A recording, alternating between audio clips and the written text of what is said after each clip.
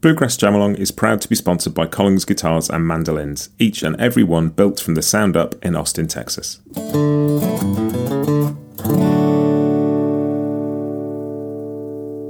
This episode is also brought to you by Peghead Nation, the home of roots music instruction. If you want to improve your playing, join me and thousands of other pickers getting better every day at pegheadnation.com.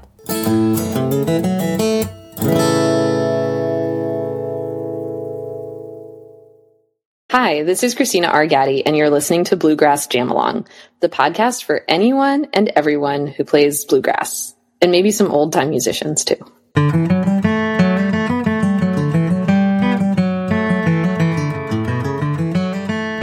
So my guest on Bluegrass Jamalong this week is Christina Gaddy, who has written a fascinating book about the history of the banjo called Well of Souls, uncovering the banjo's hidden history, and she's come to talk about the book. Christina, it's a joy to have you here. Thank you so much for having me, Matt. There's a sort of a line on the back of the book that says this: an illuminating history of the banjo, revealing its origins at the crossroads of slavery, religion, and music. And that sums up so many of the sort of key themes really beautifully. And I'd like to talk about some of those as we go. But I'd first just like to ask a really simple question, sort of why this book? It's a funny question and a funny answer. Mostly because I hadn't anticipated writing a book about the banjo. My partner, Pete Ross, is a banjo builder.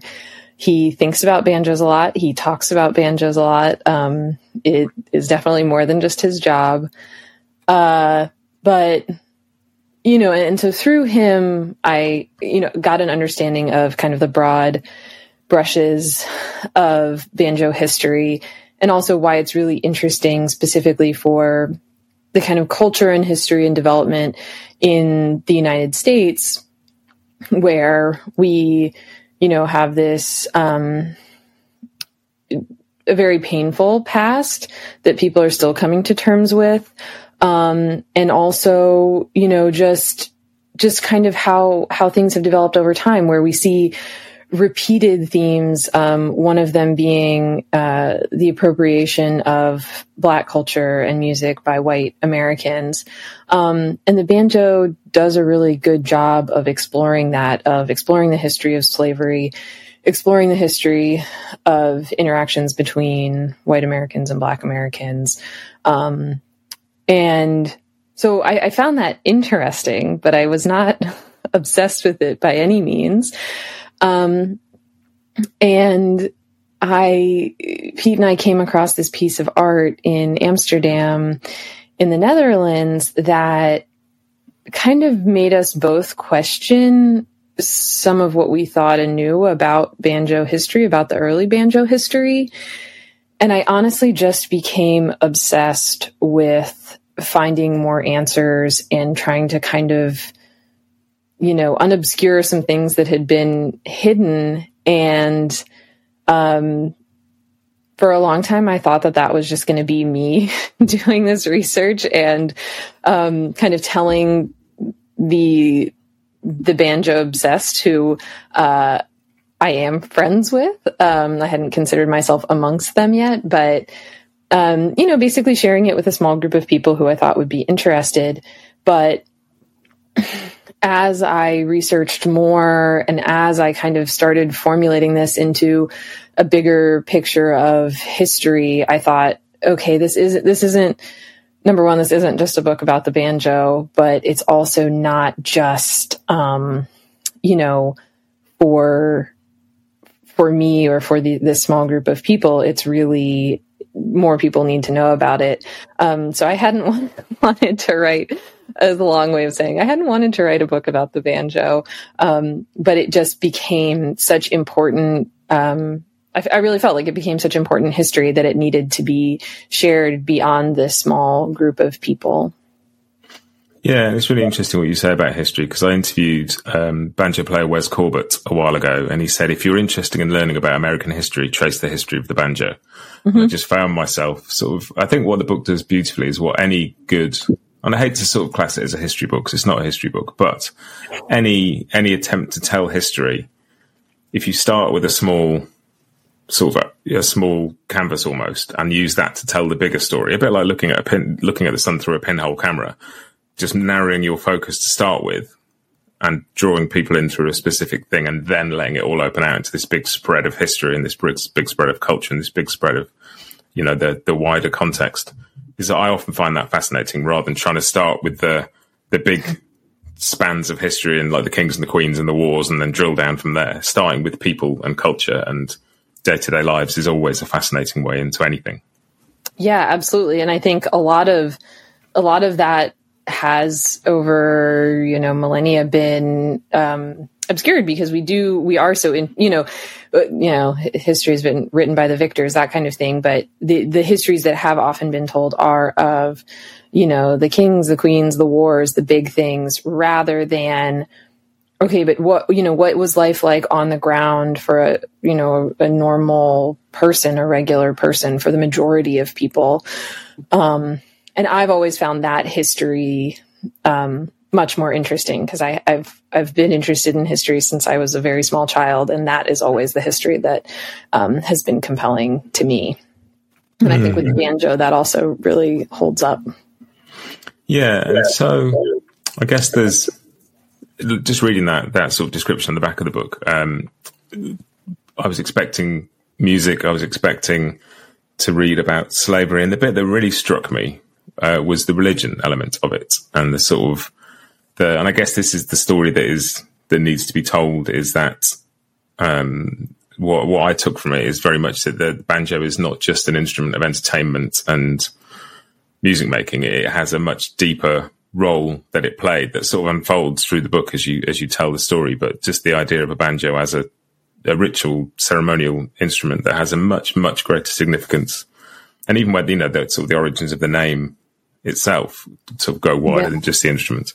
And was that something? Did you know that was there, and that's what you were looking for, or was that something that came as you just sort of delved beyond the initial inspiration? Yeah, no. It is something that is.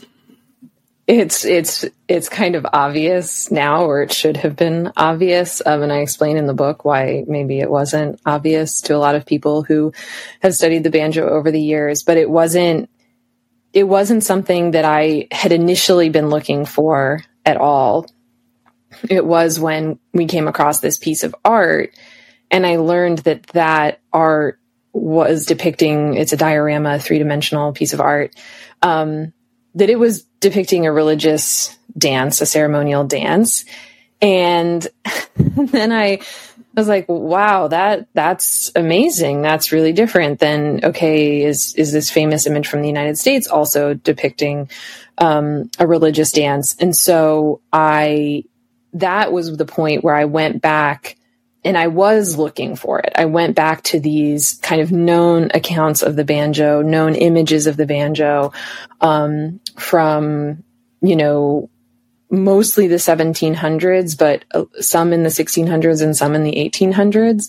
And all of a sudden it became obvious, and it became obvious in this way that still gives me goosebumps, but would give me goosebumps all the time. Then where, one important example for me is I was reading about slavery in Saint-Domingue, which is the French colony that became Haiti after the Haitian Revolution. And I was just reading about Cap Francois at that point, one of the large cities, and reading about the culture of the enslaved and the music and the dance, and then all of a sudden there's this watercolor of it's clearly now that it's seen, and in that context is also a religious dance that would have been part of Vodou. And then there's a banjo, and this is an image of a banjo that no one had known about before, and nobody. And I just was like, holy crap, holy shit, this is this is exactly the type of thing that fits into this new understanding. And maybe if we'd had it earlier, that would have changed the understanding. But it was like, okay, it's a banjo. It's a religious ritual that's happening at a burial ground outside of Le Cap. And like, here it is. This is everything. And so even in just, it was both looking at the old accounts, but then also coming across new accounts of the banjo, that nobody had known about before. And it clearly fitting into, this religious ritual, spiritual use, being used for burials, being used, for, other religious ceremonies as an instrument within that. And then once, but the reason that I say it seems kind of obvious is also because that is always the role that drums, for example, have played in Vodou. And we know that well today, that drums are not just an instrument, but that they have very special roles. And when we go back to, back to Africa and back to African instruments, there you also have that with lutes. Pete and I were talking to an old friend named Ulf Jagfors, he's Swedish, lives in Sweden. And he was talking about, Somalian musicians, Mauritanian musicians, I'm sorry, that he had met. And, there being a lot of conflict kind of in northern Mali and in Mauritania, and saying, some of these instruments that these guys had, I don't know if they have them anymore, because if they were killed, their instruments would have been, buried with them. And so that they have that kind of religious ritual, ceremonial, function there too. And so you add all these things together and it's like, oh yes, of course, this is what it was, but we hadn't been looking at the evidence in that way at all. And that's, something that emerges through the book, but also one of the things that just made me think most as I was reading all of it is just how much we view the world through a certain lens, because of the culture we grew up in and the values and the importance that is put on stuff. And people recording the history of the banjo would have seen it through their own lens and would have missed so much. And there's a point you make about, at one point, that drums in many areas were banned for slaves because they were seen as a military device or something that might potentially incite people or draw. They've been used in so many sort of, subservient and military ways over the years. And it's a fairly obvious thing, but maybe banjos weren't seen in that way because stringed instruments aren't thought of as, so maybe in some cases where people were forbidden from having drums, they might not have been forbidden from having what would have been thought of as a lute or a guitar at that time. Yeah. So there's like kind of two things, which is one, the Western European, which is, the culture from which the United States believes that it's derived. The drum's always this very militaristic instrument. And it's like, okay, that's a military instrument. So there's a very clear connection of, okay, if people are playing the drums, they might be doing that to communicate. They might be doing that to incite rebellion. So we can ban drums. But dances were also banned for the same reason, because it was thought, okay, if you have these people gathering, the kalinda is one example where it was banned very early on in the French colonies. And the banjo was played with the kalinda, and it's banned, and you still have accounts of people playing it, and it's banned again. It's reiterated that it's banned, and people are playing it or dancing it and playing instruments with it. So on the one hand, they try to ban things, but it doesn't always work. And so in some instances, the banjo is seen as a part of that kind of larger ritual, larger scene that's being banned and thought of as rebellious.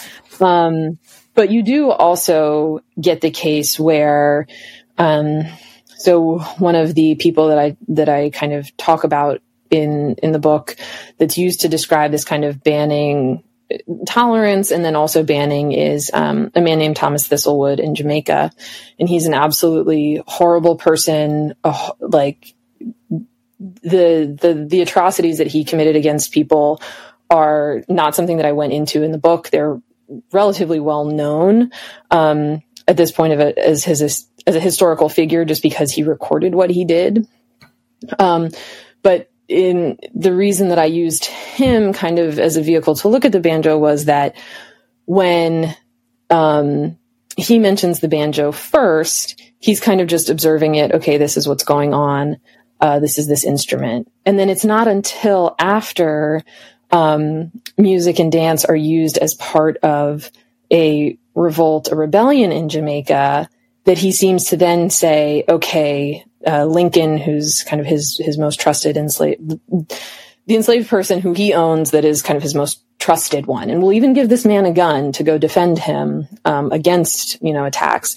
But when he finds this guy playing, listening to his friend George playing the banjo, then he smashes the banjo to pieces. And so he doesn't explicitly say, oh, this is because it was dangerous and, I thought that they were up to something bad with the banjo, but that's very much implied given how much freedom he will give Lincoln otherwise, and kind of his attitude towards the banjo in the past. So there is that, but then there is also this gap, kind of a gap in knowledge of, there's definitely some people who understand this kind of ritual power of the instrument. But then there are others who don't see it that way at all and think, oh, this is just, it's a lute, it's a guitar. How is that? How would that be used for kind of, in their case, imagining nefarious purposes, whether it's to, bring people together to play music where they could then, plan a revolt or plan something against a slave owner, or if it is just simply for the purpose of coming together to engage in a religious ritual together, and in that way strengthen bonds, and get perhaps on the same page with planning a revolt, or even it doesn't. I think that's the other interesting thing I learned, which is not the other, one of many interesting things I learned, which is the idea that you have Thistlewood, for example, commenting that he thinks somebody is very lazy.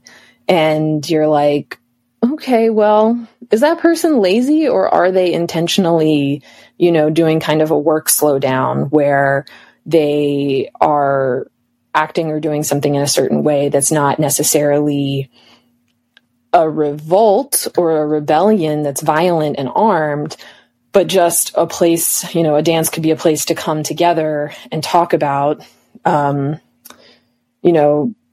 example, the Banya in Suriname, the dance, they would make fun of the slave owners, and they would make fun of the enslaving class in some of the kind of music and dialogue that went into that, so that that rebellion didn't always have to be kind of what we consider the straightforward armed revolt, but could be much more subtle ways of resisting oppression. And that ties into something that you said about, there's so many sort of different threads of this, but the idea that it's not a culture, because the enslaved people came from all sorts of countries and backgrounds, and it's not one culture, but a whole collection of cultures. But I think the sentence you used was, every part of this, from the dance itself to the music to what the men and women wear, is a balancing act of permission and restriction, allowance and suppression. And one of the things I found fascinating was the sense that what is going on the surface is not necessarily what is happening. So in certain instances, religious practices were continued that had been banned, but were dressed up, replacing the names of particular gods with saints' names, for example, or as a way of sneaking things past people because they wouldn't realize what was going on. And that whole, there's something amidst a very dark story, something incredibly hopeful about culture finding a way to survive when it's being repressed and oppressed, and its people aren't valued at all. People will still find a way to do the thing that they need to do to communicate and be themselves. They'll just find ways of hiding it from people. We'll be right back with you just after this. Collings Guitars has been a long-time supporter of the bluegrass community, from collaborating with artists to sponsoring festivals big and small, and now by sponsoring Bluegrass Jam Along.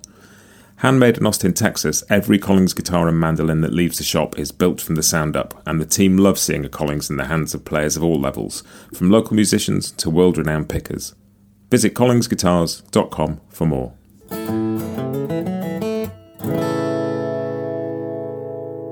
This episode is also brought to you by Peghead Nation, the home of roots music instruction. With 65 streaming video courses for guitar, mandolin, banjo, fiddle, dobro, bass and ukulele from some of the leading names in acoustic music, Peghead Nation has something for every picker. You'll learn the tunes and techniques you need to join in at jams and play the music you love, plus advanced techniques like improvisation, theory and ear training. Your first course is just $20 per month, and you can add more for $10 a month. Sign up for any course and get your first month free with the promo code JAMALONG, all one word. Join thousands of other players, including me, who are advancing on their instruments and having more fun playing the roots music they love at pegheadnation.com. Yeah. And that's, I think that even gets into the history that doesn't come into my book, which is kind of this post-1865, post-American Civil War period, where you know, the banjo playing and the banjo, the instrument itself, are very tainted by blackface minstrelsy. And yet the banjo never leaves Black American culture. It is perceived by many to have left, but you still get, people in the kind of Black string band tradition, as we refer to it, playing banjo and fiddle music and playing, songs and repertoire that are totally outside of what you hear a lot of white players playing, even if they're from the same geographic region, and different playing techniques and different playing styles. And so the fact that you see that still in the 1980s, 1970s, when some of these folks were kind of being rediscovered, but came from a long tradition, you realize that,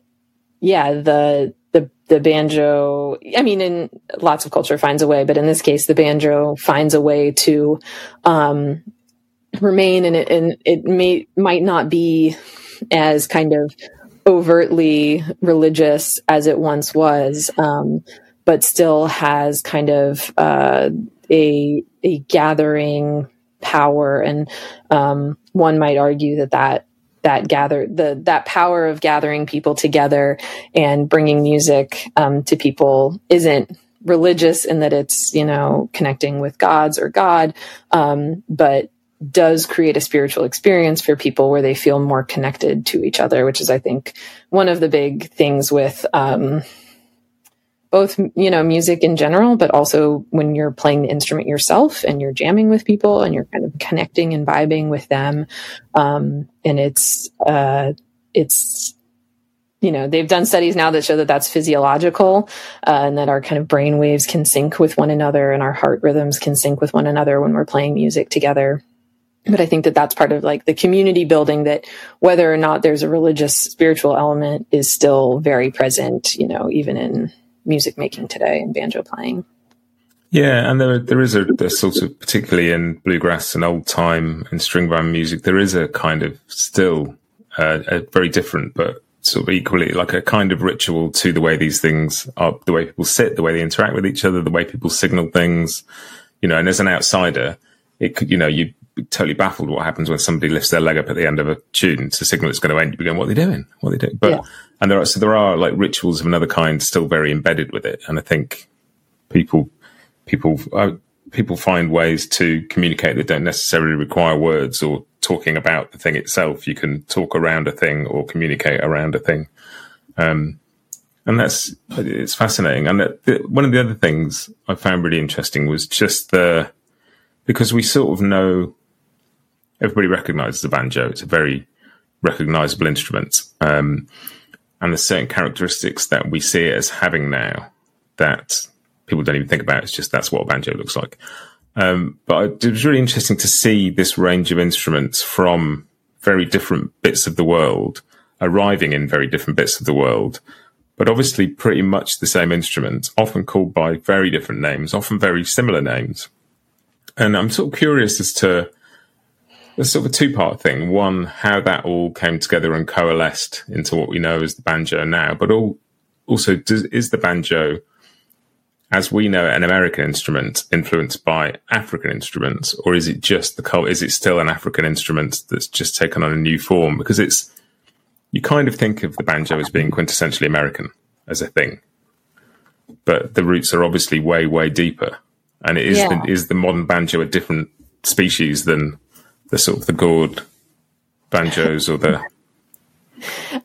It's definitely a question that people have different opinions about. My opinion is that that they're all banjos, that there's gourd-bodied banjos and wooden-rimmed banjos. And, just like there's like cigar box banjos, right? Nobody would be like, oh, that's something different. But, the tricky thing also becomes that the kind of gourd-bodied instrument was exclusively played by African Americans and people of African descent throughout the Americas.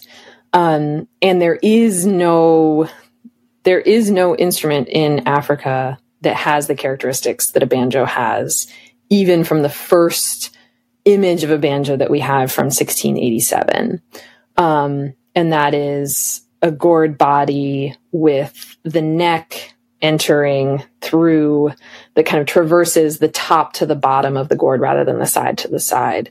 And that's it sounds like, oh, that's a crazy difference. Why would that matter? But it does matter. And it's very important, for that kind of ritual structure, as I call it, religious structure of the banjo, that it represents this kind of intersection of earthly and godly planes in a way that African instruments don't have that construction. But having that construction is also it was something that Pete knew about, as a gourd banjo builder, and having examined these old gourd and calabash bodied banjos, he understood that. He's like, okay, they cut through the center of it rather than the middle. And, he basically is like, I don't understand why they would do that, because what that does is it creates, and this is for all of our music nerd friends out there, the action is so high that like you couldn't play bluegrass banjo on it, because even getting out of kind of your first position is nearly impossible, because the strings just like go so far off the fingerboard that, you couldn't play way up the neck. And, West African, musicians, especially, griot jelly coming, from the Senegambia, but even Akanting players, Jola Akanting players, are incredibly virtuosic, and they're able to play way up the neck and play lots of notes. And so you wouldn't be able to do that with this construction. And that was where Pete was like, okay, I don't understand why that's happening. And once I explained to him this kind of ritual symbol that's all over the place of, a circle being, bisected by a line, across the crossroads, that was when he said, oh my gosh, that's how these banjos are constructed. And that's the only, for him as a builder, he's like, that's the only reasonable explanation. I couldn't imagine any other reason why they would make them harder, essentially harder to play. So that is super fascinating. I'm not sure that it answers any question that you asked me. Other than to say that is fundamentally the difference between the kind of banjos as you see them in the very beginning and African instruments. But also across Africa, you have a wide range of instruments, and I kind of pointed out in the book, but it's also something that I've just said to other people, which is some of the earliest research into African lute traditions was in West Africa. And so then the next research built on that, and the next research built on that. And there's been a lot less scholarship into even, lute traditions in what is today Nigeria, or there's really not a lot on East African lutes from Madagascar.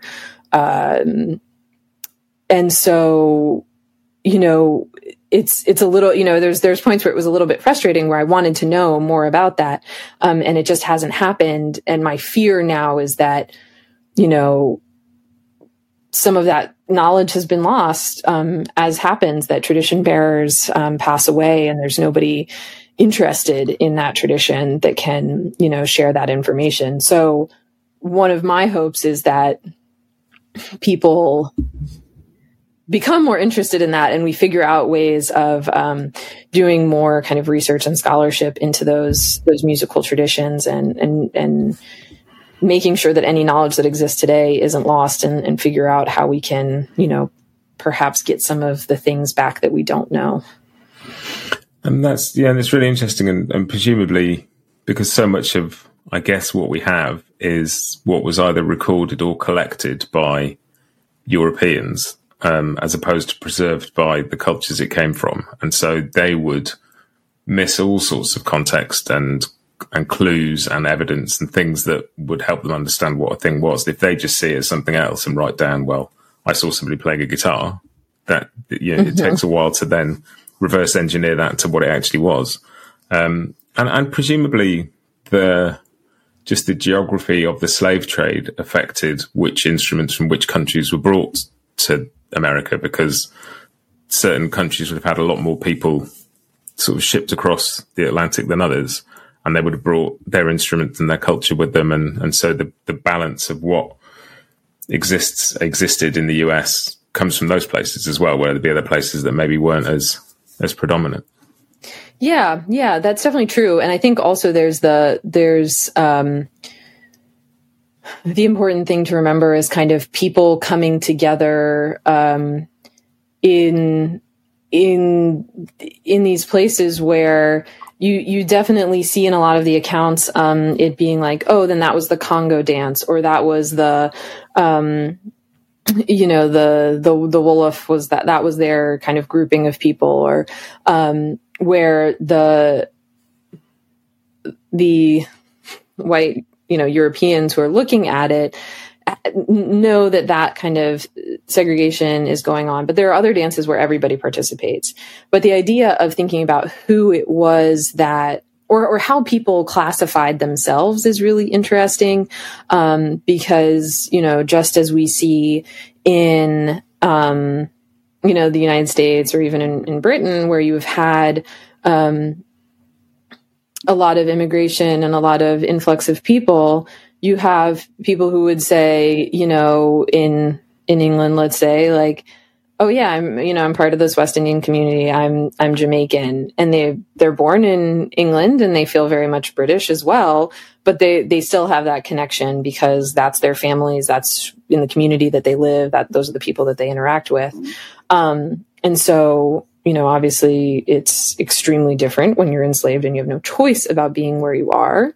But you can have that feeling of, oh, I'm from, this group of people, or this language, language group in Africa. And so I'm going to connect a lot more with those people. But then there are certain things where it's like, we have to come together. We all have to come together to make this work. And I think that, the religions is where you see that so clearly and interestingly. Foodways is another place where you can see that, with kind of different foods being, coming together.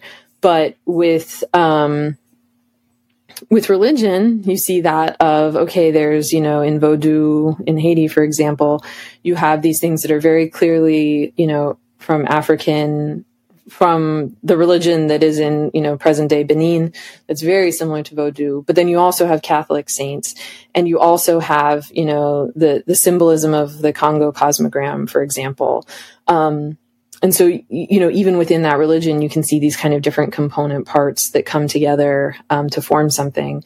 And that's one of the things that, when I kind of talk in detail about, some of the banjos that we either have, the actual physical banjo left, or the image of like seeing like, okay, well, this one has a carving on top. That's a really common thing, in the seated man of a banjo that was observed in New Orleans. That's very common here. But the flat fingerboard is something that's like European, and also from East Africa, but the gourd body is really something that's West African. And so even within these banjos, physical objects, you can kind of see that blending of cultures, which is super, super interesting to me, and something that got me thinking a lot about how people would bring things together and say, okay, well, the most important thing is just that we have this instrument. If it's important to you that it's structured like that, then let's do that. If it's important to you that it has that, ritual drawing on it, then like, we'll do that too. And of course that didn't happen all at once, probably over time, but, to see that was really interesting. Presumably some people were making instruments from whatever was available to hand. It wouldn't necessarily have been the materials they'd have had at home. They found themselves in a different country where different plants grew, different varieties of things, and sometimes I guess an instrument would have had to be improvised out of what they had. Yeah, and that's an interesting thing too, because I often call them just generally gourd banjos, but they were sometimes made of calabashes too, and are described as being calabashes, which is tricky. It's very tricky because sometimes people don't know the difference. But in the tropics, in the Caribbean, there are calabash trees which grow this fruit that gets very hard when it's dried. But it sprouts out of the tree rather than a gourd that grows on the vine on the ground. But that's an example where, if you were West African and you were used to making an instrument out of a gourd, then if you didn't have a gourd on, Jamaica, let's say, then you'd have a calabash tree and you could, use that instead. So that's definitely true. And you also see it in, particularly this new banjo, new old banjo that turned up in Lyon, France, which I only had the chance to briefly mention at the end of the book. But it's really one where, like, especially the nails that the maker used to tack down the skin head are like, regular finish nails. And then there are upholstery, nails or like upholstery tacks that are large, and then some small, and then some other tacks. And it really is, seems to be kind of using what he had at hand and maybe replacing things as things got worn out or fell out, or, that wood tack broke off. So now I'm going to replace it with, an upholstery tack that I have access to.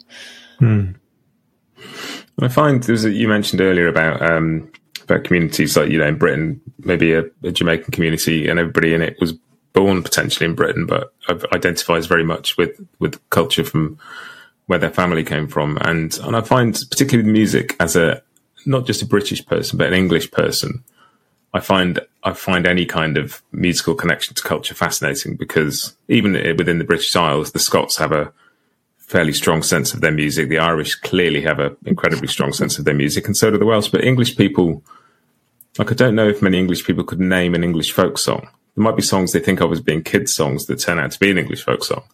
But and I think largely because we are, for centuries, have been the oppressed less than we've been the oppressor, we haven't had to defend our culture so much, and we've brought other people's cultures back and sort of appropriated or just amalgamated them, and we've learned, but we haven't had other people trying to take our culture off us. And so I find, like, just from a personal level, my relationship with the idea of folk music of my culture is quite a strange one, because I'm not entirely sure what it is. It's all there, we have it, but it just feels like it's a bit less close to the surface sometimes. Yeah. I think, that there's also an interesting thing here in the United States where,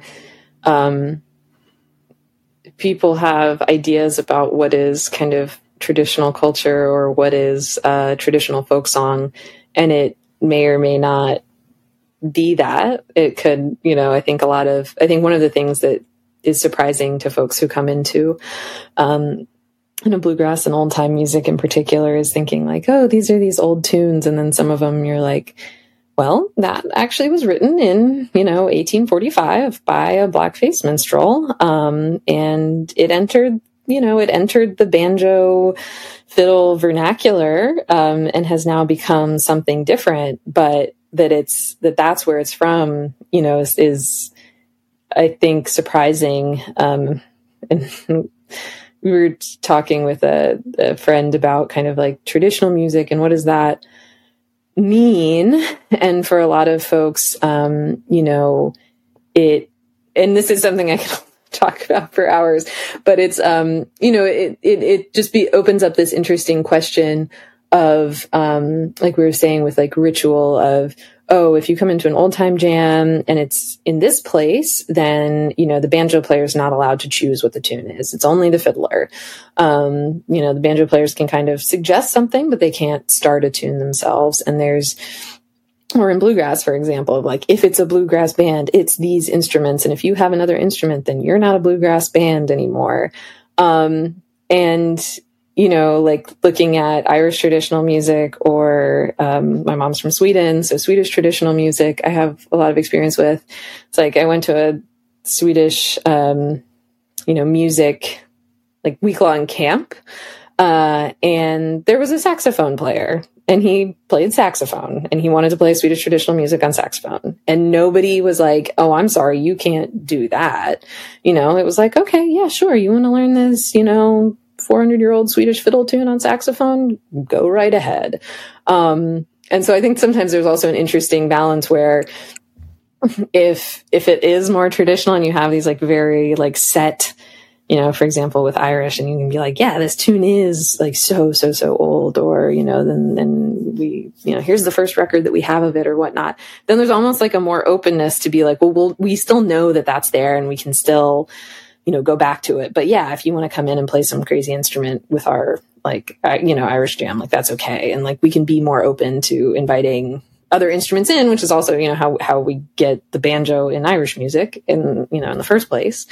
And then to have like old time and bluegrass in the US, especially, be so, oh, if you want to have, you can't put a tuba in this, old time jam. And it's like, well, it's the same as the bass line that the bass is playing, but it's because it's made out of brass, you can't have that. And that's really interesting because it's sort of, it links in with something that particularly talking about authenticity that I hadn't considered, and through lots of kinds of music, but particularly talking to people about, I talked to mandolin player Tristan Scroggins quite a bit about authenticity in bluegrass. And, there's a certain part of it is about when the first recordings were made and then something's frozen in time. And that's the earliest, a bit like, you're looking for sources of information about banjos that either are or have been out there, but don't exist or haven't been discovered, or, so it's, but the thing I hadn't really thought about, I've spent a lot of time thinking about how recorded music has changed how we perceive things, but I hadn't thought about sheet music. And you sort of explain how the banjo, as publishers started disseminating sheet music, it was incredibly important to them to appear authentic, but not that important to them to be authentic. It was very much a marketing version of the real thing. Yeah. Rather than and the real thing. One thing that's super fascinating is that so there were interesting kind of like intellectual property laws which allowed folks in the US to publish English stuff basically without getting the rights, and people in England to get it from the US without getting the rights. So some of those early blackface minstrel performers, number one, their songs would be, published in England. And then also you had the kind of formation of English, minstrel troops, which, to me, when I was first learning of that, it seemed odd. Like, why, well, like, why did these minstrel troops go and tour in England and Ireland, and why were they so popular there? And then I saw these sheet music covers from ones that were published in London. And whereas that attempt at authenticity in the United States was, oh, we're making a plantation scene. It's a Southern plantation scene. And in England, they're island scenes and you have palm trees. And I'm like, oh, yes, this is so US centric of me to not be thinking about the fact that, as these things are published in England, it's, right after slavery has been abolished. And so there is kind of a little bit of this nostalgia of what's going on in the Caribbean and a knowledge of, that is part of kind of our larger, I don't think that they would have thought that it was British culture necessarily, but that it is part of, the British Empire, these islands and that culture. And then, kind of all just like sunk in and made sense of, oh yeah, of course they would have also been interested in this music, which was representing a place that they would never have seen. And it's not because they were thinking, oh, that place is the south of the United States. They were thinking of that as, oh, these Caribbean, cultures that we have read about or have heard about, or maybe even know somebody who was trading there, but we've never seen for ourselves. And this idea that you were seeing it on stage, even though it was a completely fabricated, or maybe not completely fabricated, but it is white people in blackface, singing these songs that they say are authentic, without, and there's still some debate there too of, how much of the music that they said they were getting was from actual Black tradition and how much was their impression that it was from the Black tradition, and they could just kind of market it as such. And I think that's a question that we may or may not ever answer. It's really hard to say without concrete evidence. Yeah, and it's a funny thing because, I grew up in England. I was born in the early 70s, and when I was a kid, there was still a TV show called The Black and White Minstrel Show, which was the TV show. We only had probably 2 or 3 TV channels at this point, prime time, family entertainment, and it seems so unthinkable that was on TV for me as a kid in my lifetime now. But it was very much part of the sort of entertainment landscape, even at that point, Yeah. And it had been for, more, 150 years at that point. So in one way, it's like totally shocking to think that late, because I don't know if there was any primetime, shows like that in the US. I could be totally wrong. I could get a listener email in on that. But you do still have, it was kind of, ubiquitous, and you have things like Disney not releasing Song of the South anymore, because it has scenes that are offensive. But I also love watching holiday movies, and just kind of knowing, there's like White Christmas, which we know that there's a song from, but the song actually came from a film called Holiday Inn, and we're watching it, and all of us, and so the whole plot of the movie is every girl and guy and whatever, 1950s, I think, romance intrigue, but each scene of the movie happens during a holiday. So it's, Thanksgiving and Christmas. And then they come to Lincoln's birthday and the celebration that the Holiday Inn Hotel is giving. Everyone's in blackface. And it actually plays into the plot of the film. But it's this crazy thing where I'm like, you couldn't, if you cut that section, you couldn't really show, like, the film doesn't make any sense because there's a key plot point that happens there.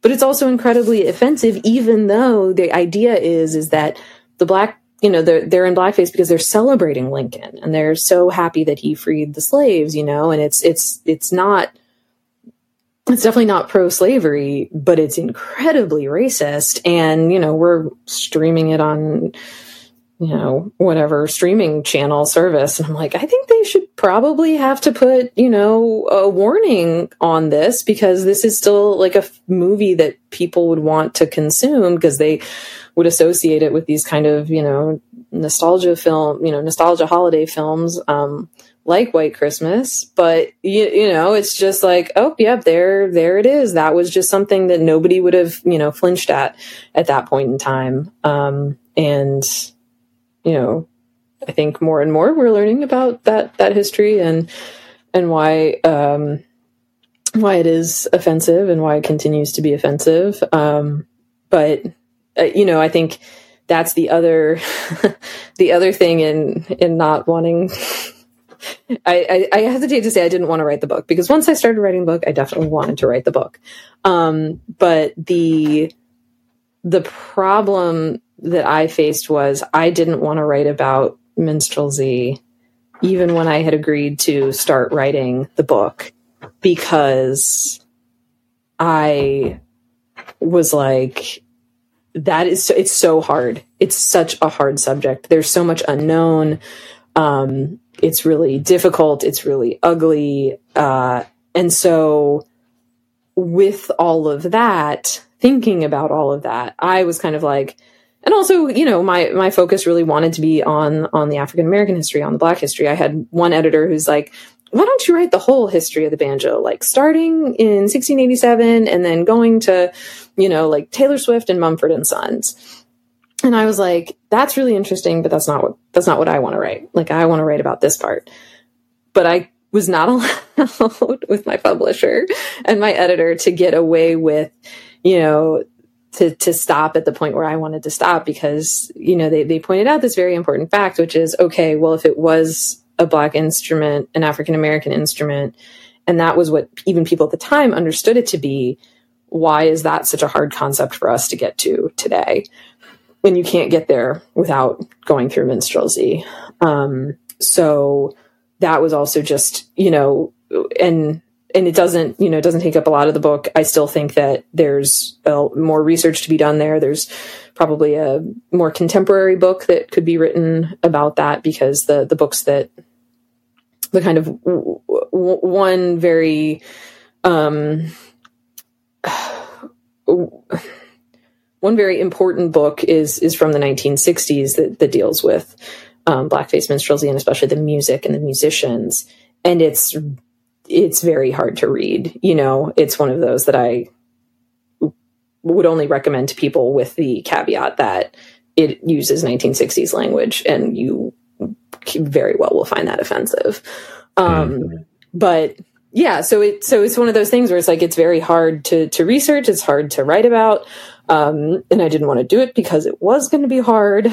But it did, it wouldn't have been complete without that.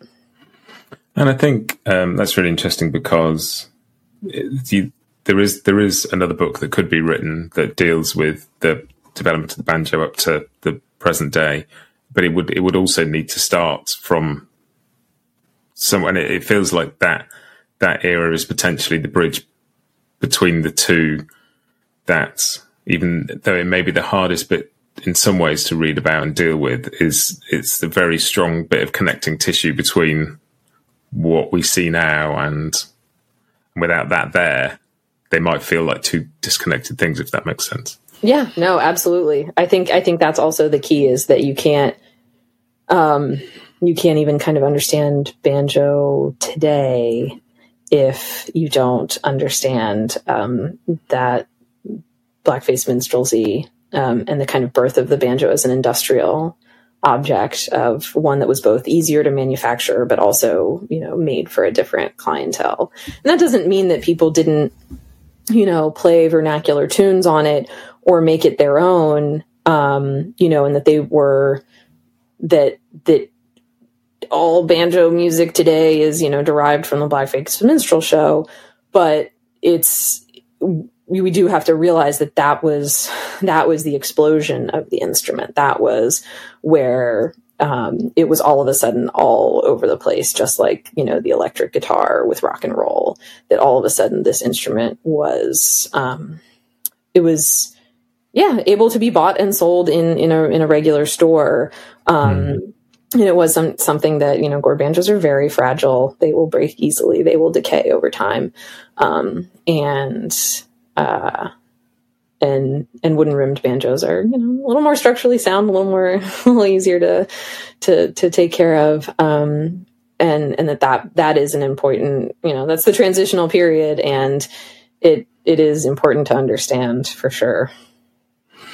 And so it's interesting as well, you talking about finding that bit difficult to write with, and you sort of, you talk in the book about having to grapple with your own bias to write the book, because you have a cultural upbringing and a cultural background that gives us, as we spoke about before, a certain lens that you view the world through. And was it a hard decision to write the book in terms of feeling like you had a right to tell essentially a Black American story from the point of view of a non-Black American?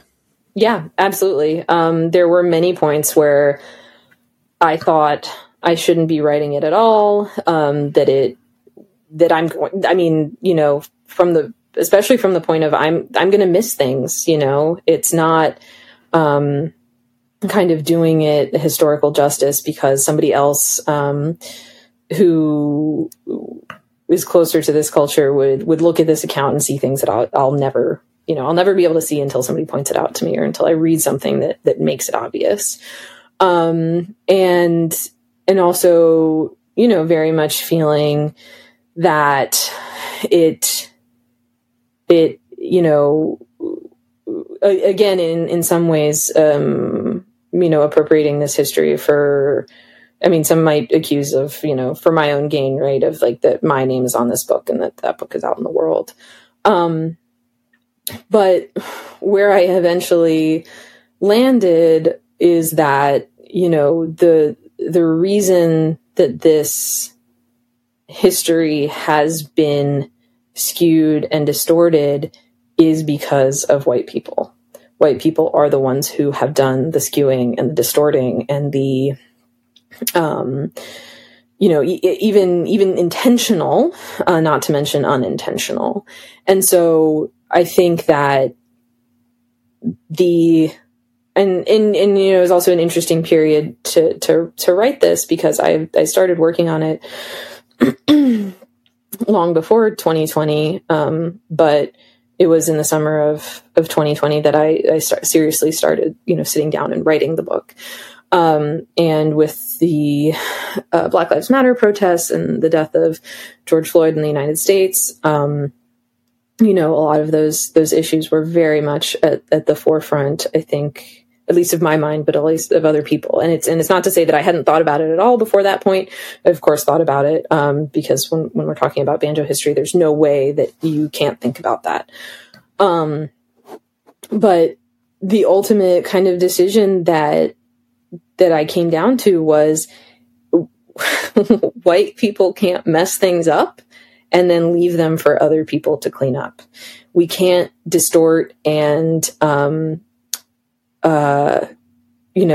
make banjo history something that it's not, and then say, okay, now it's up to, just Black scholars to fix this and tell us all, what we've been doing wrong. I don't think that is an approach that works. I don't think it's an approach that's right. And so this is kind of, an attempt for me to say, yeah, white people fucked it up, and at least one white person is going to try to remedy that.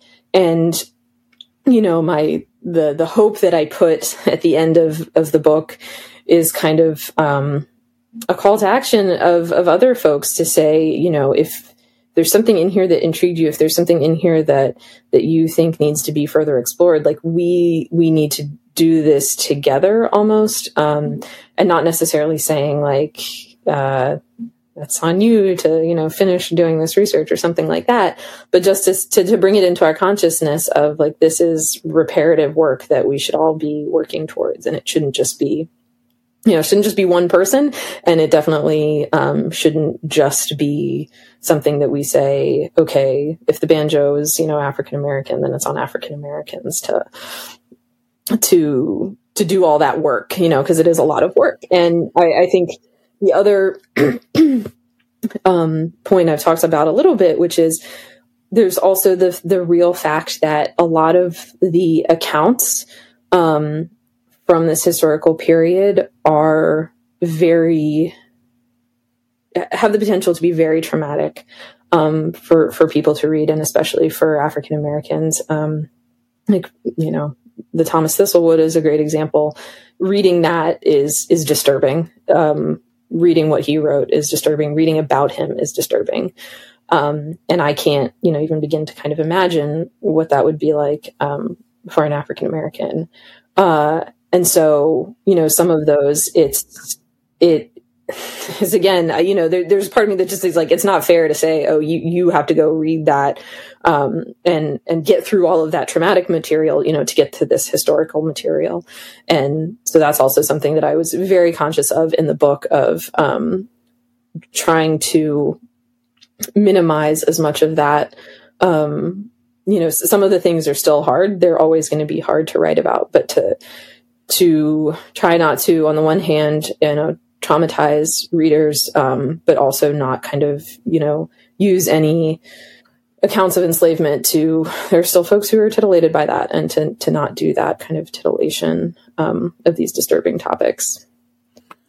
What you say about it being a sort of cumulative, ongoing, collective kind of work of research and scholarship and building on knowledge is something that I definitely felt through the book, because there's not only that, as you say, quite an open call at the end, but I just got the sense of, there is, when a certain historical period is recorded, it's recorded through a lens. When that's looked at again 50 years later, it's looked at through a different lens. When it's looked at 100 years after that, it's through a different lens. And so much of the source material that you've looked at is being looked at differently now than it would have been when this was written about in the 60s or whenever.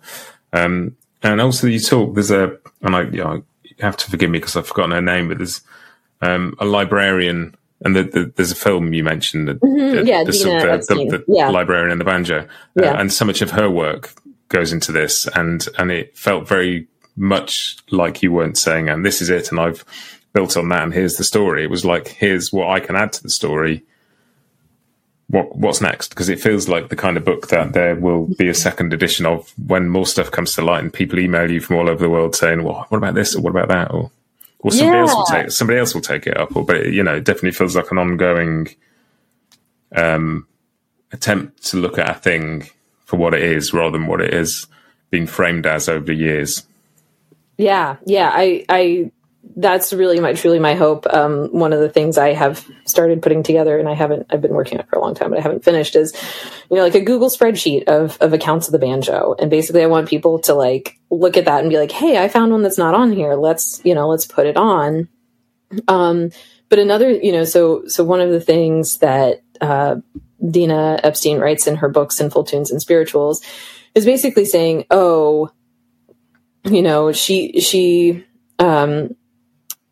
she could read English, obviously. She had studied French, so she could read French and she could read German. And so those were the accounts that she did.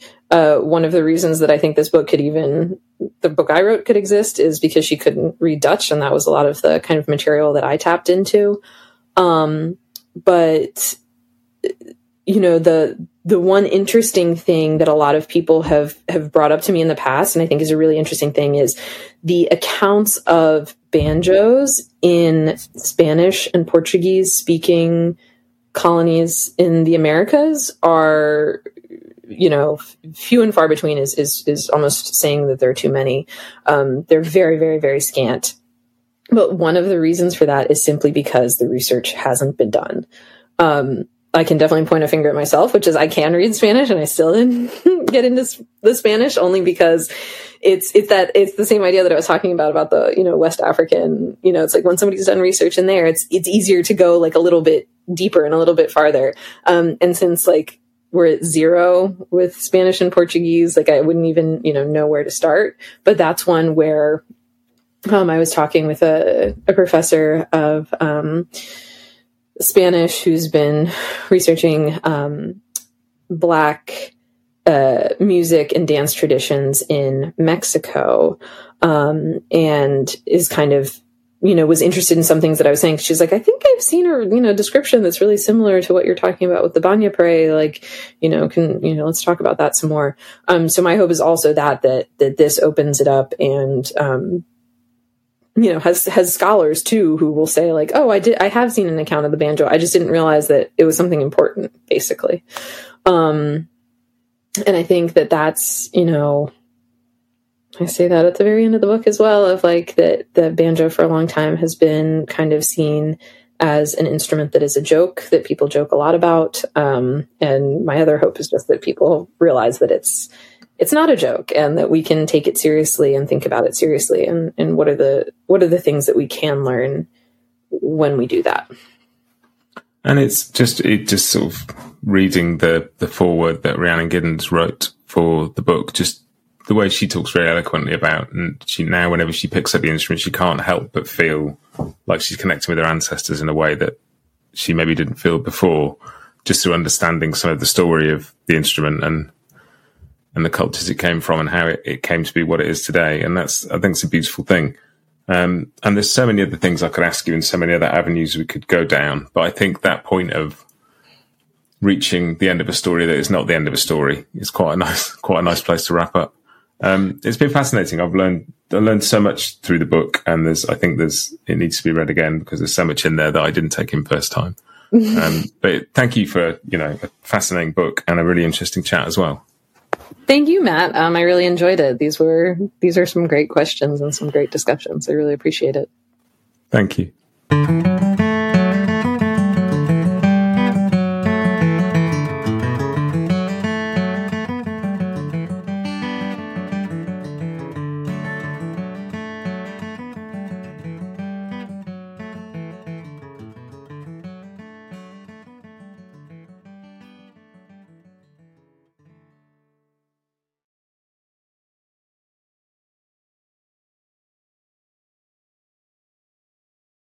Bluegrass Jamalong is proud to be sponsored by Collings Guitars and Mandolins, making some of the finest guitars and mandolins in the world since the 1970s. Visit collingsguitars.com and find out why.